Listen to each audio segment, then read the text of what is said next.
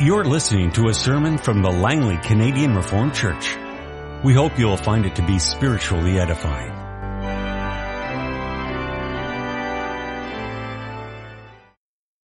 I invite you to open your Bibles this afternoon in connection with the text, the Word of God, as it's summarized and confessed in Lord's Day 46 about the opening address of the Lord's Prayer. We'll read together from Luke chapter 10, the verses 17 through 24. The 72 returned with joy and said, "Lord, even the demons submit to us in your name." He replied, "I saw Satan fall like lightning from heaven. I have given you authority to trample on snakes and scorpions and to overcome all the power of the enemy. Nothing will harm you. However, do not rejoice that the spirits submit to you, but rejoice that your names are written in heaven." At that time, Jesus, full of joy through the Holy Spirit, said, "I praise you, Father, Lord of heaven and earth, because you have hidden these things from the wise and learned and have revealed them to little children. Yes, Father, for this was your good pleasure. All things have been committed to me by my Father. No one knows who the Son is except the Father, and no one knows who the Father is except the Son and those to whom the Son chooses to reveal him." Then he turned to his disciples and said privately, "Blessed are the eyes that see what you see. For I tell you that many prophets and kings wanted to see what you see, but did not see it, and to hear what you hear, but did not hear it." And we turn to our second reading from Paul's letter to the Galatians, chapter 3, beginning at verse 26. "You are all sons of God through faith in Christ Jesus. For all of you who are baptized into Christ have clothed yourselves with Christ. There is neither Jew nor Greek, slave nor free, male nor female, for you are all one in Christ Jesus. If you belong to Christ, then you are Abraham's seed and heirs according to the promise. What I'm saying is that as long as the heir is a child, he is no different from a slave, although he owns the whole estate. He's subject to guardians and trustees until the time set by the Father. So also, when we were children, we were in slavery under the basic principles of the world. But when the time had fully come, God sent his Son, born of a woman, born under law, to redeem those under law, that we might receive the full rights of sons. Because you are sons, God sent the Spirit of his Son into our hearts, the Spirit who calls out, 'Abba, Father.' So you are no longer a slave, but a son. And since you are a son, God has made you also an heir." For our text this afternoon, we turn to Lord's Day 46, to the Word of God as it's summarized and confessed by the church there, teaching about the address of the prayer that our Lord Jesus Christ taught his disciples to pray, which we know as the Lord's Prayer. So Lord's Day 46. Why has Christ commanded us to address God as our Father? To awaken in us, at the very beginning of our prayer, that childlike reverence and trust toward God, which should be basic to our prayer. God has become our Father through Christ, and will much less deny us what we ask of him in faith than our fathers would refuse us earthly things. Why is there added in heaven? These words teach us not to think of God's heavenly majesty in an earthly manner, and to expect from his almighty power all things we need for body and soul. Beloved congregation of our Lord and Savior Jesus Christ, you've seen it, witnessed it many times, I'm sure, and each time there's something very special about it, and quite often there's something a little awkward about it. You've probably witnessed that moment, maybe you have even been a part of that moment yourself, when the wedding is over, the vows have been exchanged, and the bride and the groom, along with their families, are enjoying a time of celebration, basking in thankfulness and joy that these two have become one, have come together in marriage. Now sometimes this moment happens immediately after the service in the receiving line that quickly forms. And sometimes it comes during the couple's thank you speech. And sometimes it just comes at a random moment as the new groom has to address his father-in-law, his new father-in-law, for something. Say he's asking for the keys to the car. He says, "Hey, can you pass me the keys?" And then he pauses, and he's not quite sure what to say next, and then he says, "Dad." Dad. It's a title that for his entire life has only been reserved for one person. And suddenly he uses this intense, this beautiful, this rich title that means so much to him for someone else. Why does he do that? Well, because it's proper. Because now he is united to his wife by marriage. And in doing so, he has gained a father. Very similar, in fact, the language that the Bible uses, we could say the very same thing happens to us when we are united to Jesus Christ as our groom. When through baptism we're incorporated into the church, and through faith we're grafted into Christ, we gain not only a beautiful, a wonderful, life-giving relationship with the eternal Son of God, with Jesus Christ himself, but at the very same time, we gain a wonderful, beautiful, life-giving relationship with the Father in heaven.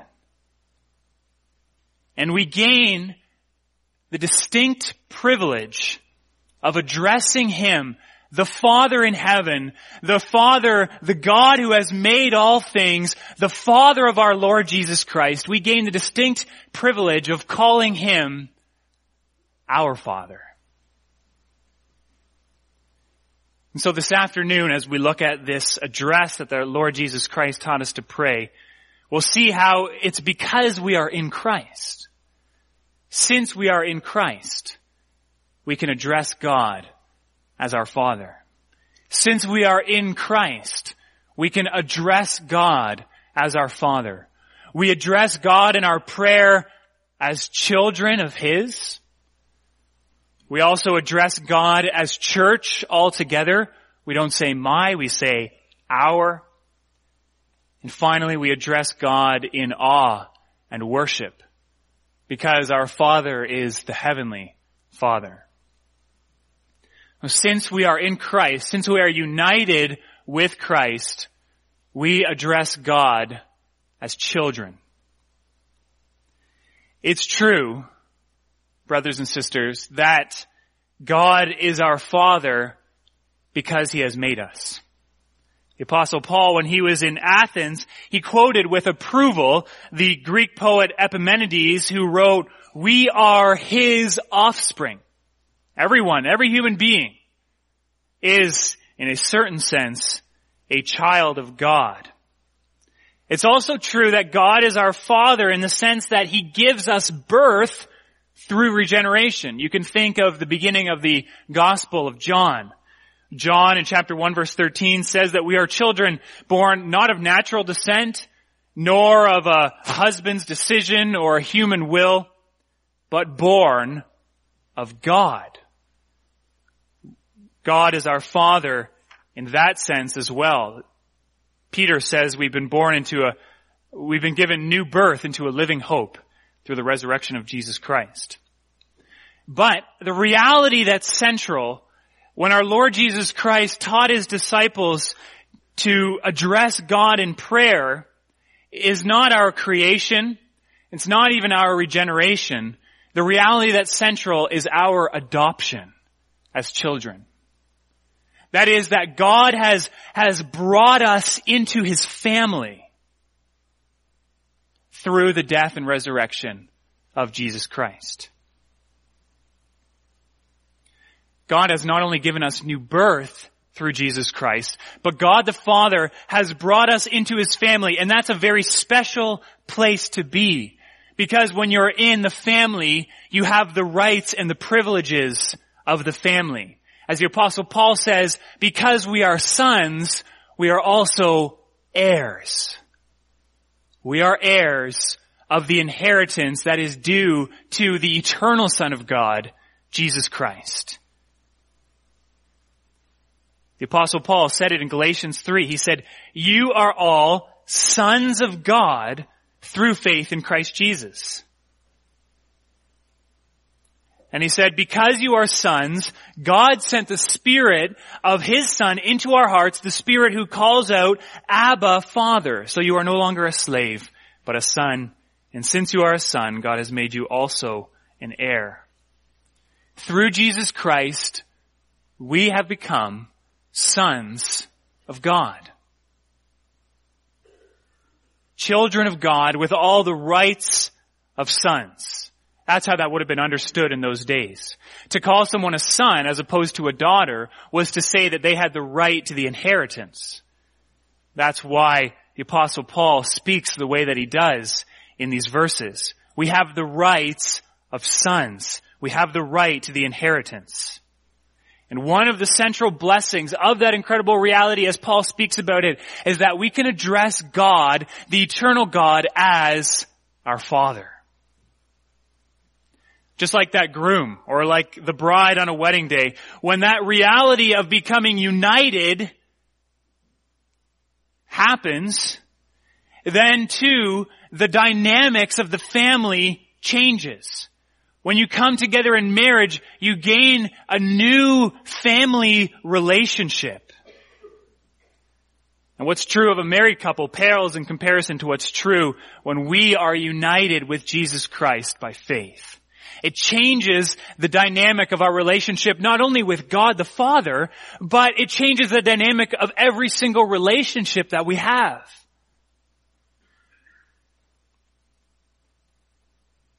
But no relationship, of course, is so weighty, important, or affects us more than the relationship that we have with our Father in heaven. And so let me ask you if you know your Father in heaven.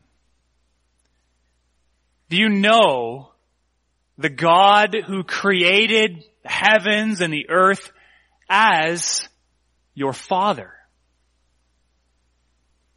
If you are a Christian, if you believe in Jesus Christ, then you will say yes. If you're not a Christian, you might be saying, what are you talking about? What do you mean?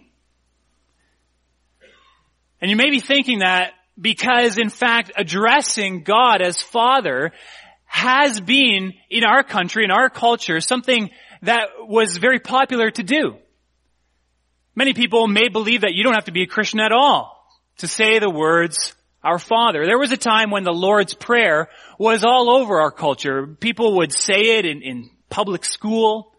It would be used at the opening of state events, of political meetings, and other uses as well.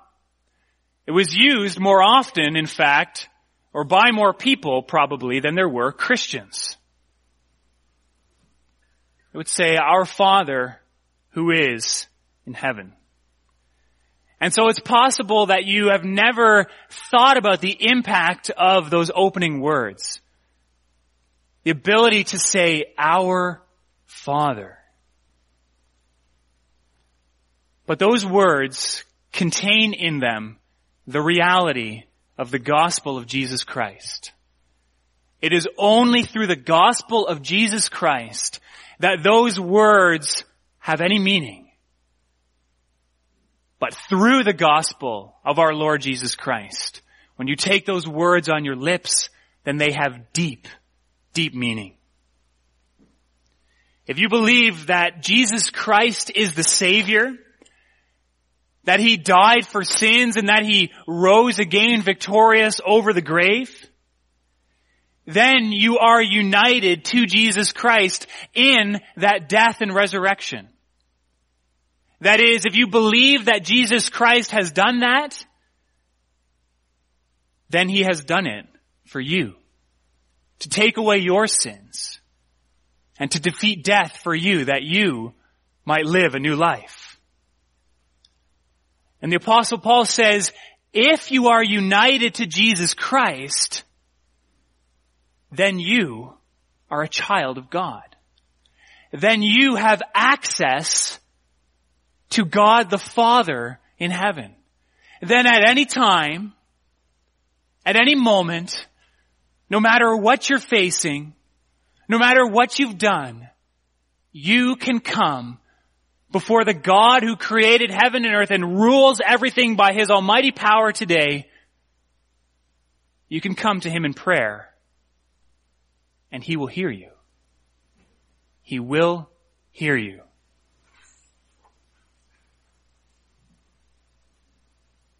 In Jesus Christ, we can address God as our Father. Since we are in Christ, we also come before the Father as church. That address taught by our Lord Jesus Christ, it teaches us about the reality of our adoption into God's family. It also teaches us about the reality of the church, the holy Catholic Christian church, the church around this world. That is, when our Lord Jesus taught us to address God, he taught us to address God all together. He taught us to say, our Father. This reality of our union and our unity with each other is expressed, of course, basic to our adoption as sons. Again, Galatians chapter 3. Paul writes that you are all sons of God through faith in Christ.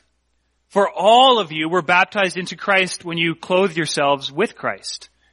There is neither Jew nor Greek, slave nor free, male nor female, for you are all one in Christ Jesus. To be adopted into the family of God the Father means to come together, to be united. It means the reality of the church of our Lord Jesus Christ. When we're united to Jesus Christ, God becomes our Father, and we all together become brothers and sisters. The prayer taught by our Lord Jesus Christ, like all of our prayers, is then to reflect that unity that we have all together when we say our. And we, living in the times that we live in, need to keep this at the top of our mind. In fact, we need to work to keep this at the top of our mind. That when we address God in prayer, as with all aspects of our lives, we do so not as individuals, but we do so communally. We do all things together because Jesus Christ has brought us all together by his work on the cross. We need to remember that because our society is one that so much emphasizes the individual. The individual, the individual. It's all about you, singular. It's all about me and my. Our society emphasizes the individual, and so we are more and more tempted to neglect the communal aspect of all things, prayer included. Here's a little test for you to see how you're doing. Have you ever changed the wording of the Lord's Prayer? Have you ever been alone at work? Sitting down for lunch by yourself? You're going to pray silently. There's no other Christians around. And so you bow your head and you say the Lord's Prayer. Have you ever changed the words and you said, my Father who is in heaven, and went on, give me this day my daily bread? You see, that wouldn't seem that strange to us because after all, we're praying by ourselves. Why would we say our? But if we thought in communal terms, we would just pray our because we know that we are always a part of the community. Even when we pray by ourselves, even if we pray in the middle of Siberia or at the North Pole with no one else around, when we call upon our Father in prayer, we are calling upon him all together as the church. A beautiful reality expressed in that one simple pronoun. In praying our, we are identifying ourselves with the church of our Lord Jesus Christ around the entire world. The church which has been bought by His blood. The church chosen to everlasting life. United together in God's great saving work in Jesus Christ. In short, that our, simply by saying that word, you are joining together with the church in a communal response of thanks and praise to God. It is in response to the work of Jesus Christ that we can say all together, our Father. And so it is an act of worship to call upon God as our Father. It's also an expression of love to each other.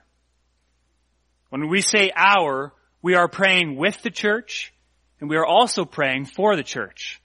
And that's because we don't stop our prayers at the word our, right? We go on after that. We address God as our Father, and then we bring before Him, in Jesus Christ, with all the rights and privileges that we have through access to the throne of God in heaven, we bring the concerns of the church before Him. We bring the prayers, the requests, the intercessions, and the thanksgivings of our brothers and sisters before the throne of God. United together in Jesus Christ under the fatherhood of God as brothers and sisters, we must be united, and so we feel for each other. We hurt with each other. We're concerned for each other.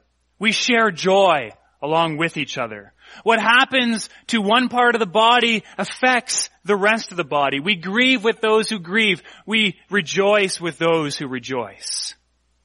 And we express that in that simple word, our, every single time we come before God in prayer.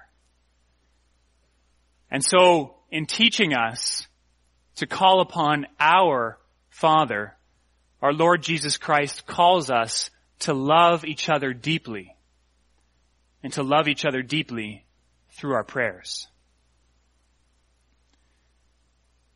We also, because we are in Christ, come before God in worship and in awe.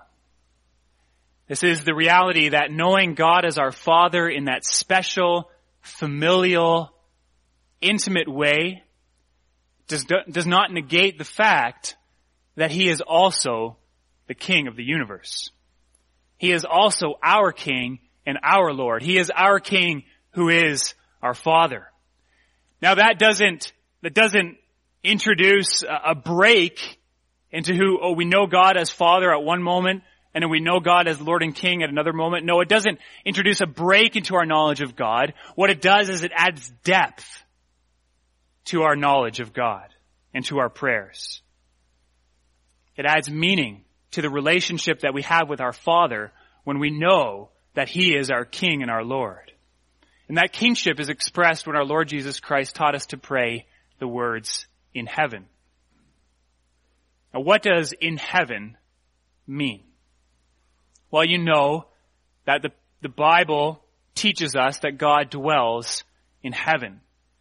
Heaven is, according to Isaiah chapter 63, the holy and glorious place where God dwells on His throne. He's a king. He has a throne. We catch a glimpse of something of that holiness and glory in the book of Revelation, for example, Revelation chapter 4, where John is able to see into heaven. This magnificent sight that he sees when he looks into heaven, and he sees that the 24 elders, and he sees the 7 spirits, and he sees the 4 living creatures, and they're all these wonderful and terrible creatures around the throne of God. And night and day they're giving glory and honor and thanks. All of their attention is focused upon that holy and glorious throne of God in heaven where He rules as King. God dwells in heaven, as the Apostle Paul says, as the blessed and only ruler, the King of kings and the Lord of lords, who alone is immortal and who lives in unapproachable light, whom no one can see, or no one has seen or can see. To Him be honor and might forever. From heaven, the glorious God sits on his throne and he rules and governs all things in this world and the affairs of mankind. So that's a picture of where heaven is and what's happening in heaven. But what does that mean for our prayers? When we pray to our Father in heaven, then we honor his majesty. It calls to mind for us that God is the majestic and glorious King. We are recalling our Father's rightful place above and before us. He is the holy and glorious God who lives in unapproachable light, the King of Kings and the Lord of Lords. We're calling to mind, we're confessing even that his ways are higher than our ways. He is in heaven. His throne is in heaven. Our throne is not there. We are on earth. He knows all and governs all things according to his plan. We don't rule and govern according to our plan. And so we are submitting ourselves to him, and we are giving him honor and glory when we recall that he's in heaven. In our reading from Luke 10, our Lord Jesus honored his Father's majesty when he acknowledged God's pleasure in making the gospel known to little children while hiding it from the wise and the learned.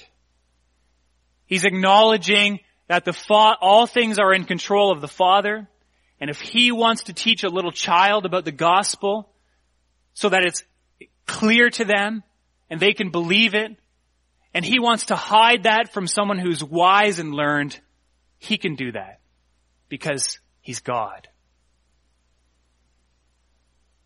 But the reality for us as Christians, united with Jesus Christ, is that at the right hand of the Father is our Lord Jesus Christ, with whom we are united.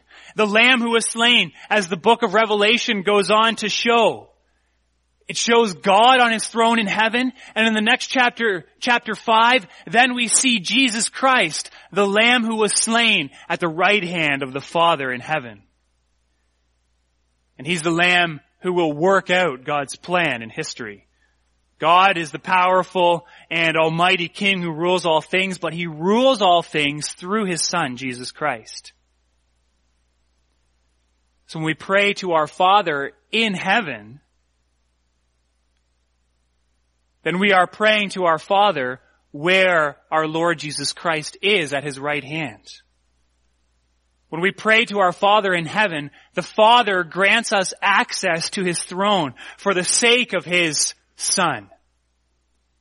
And so we, human beings, fallible, sinful human beings, are able to come before that holy and glorious throne of God in heaven, are able to speak our prayers, and God will hear us.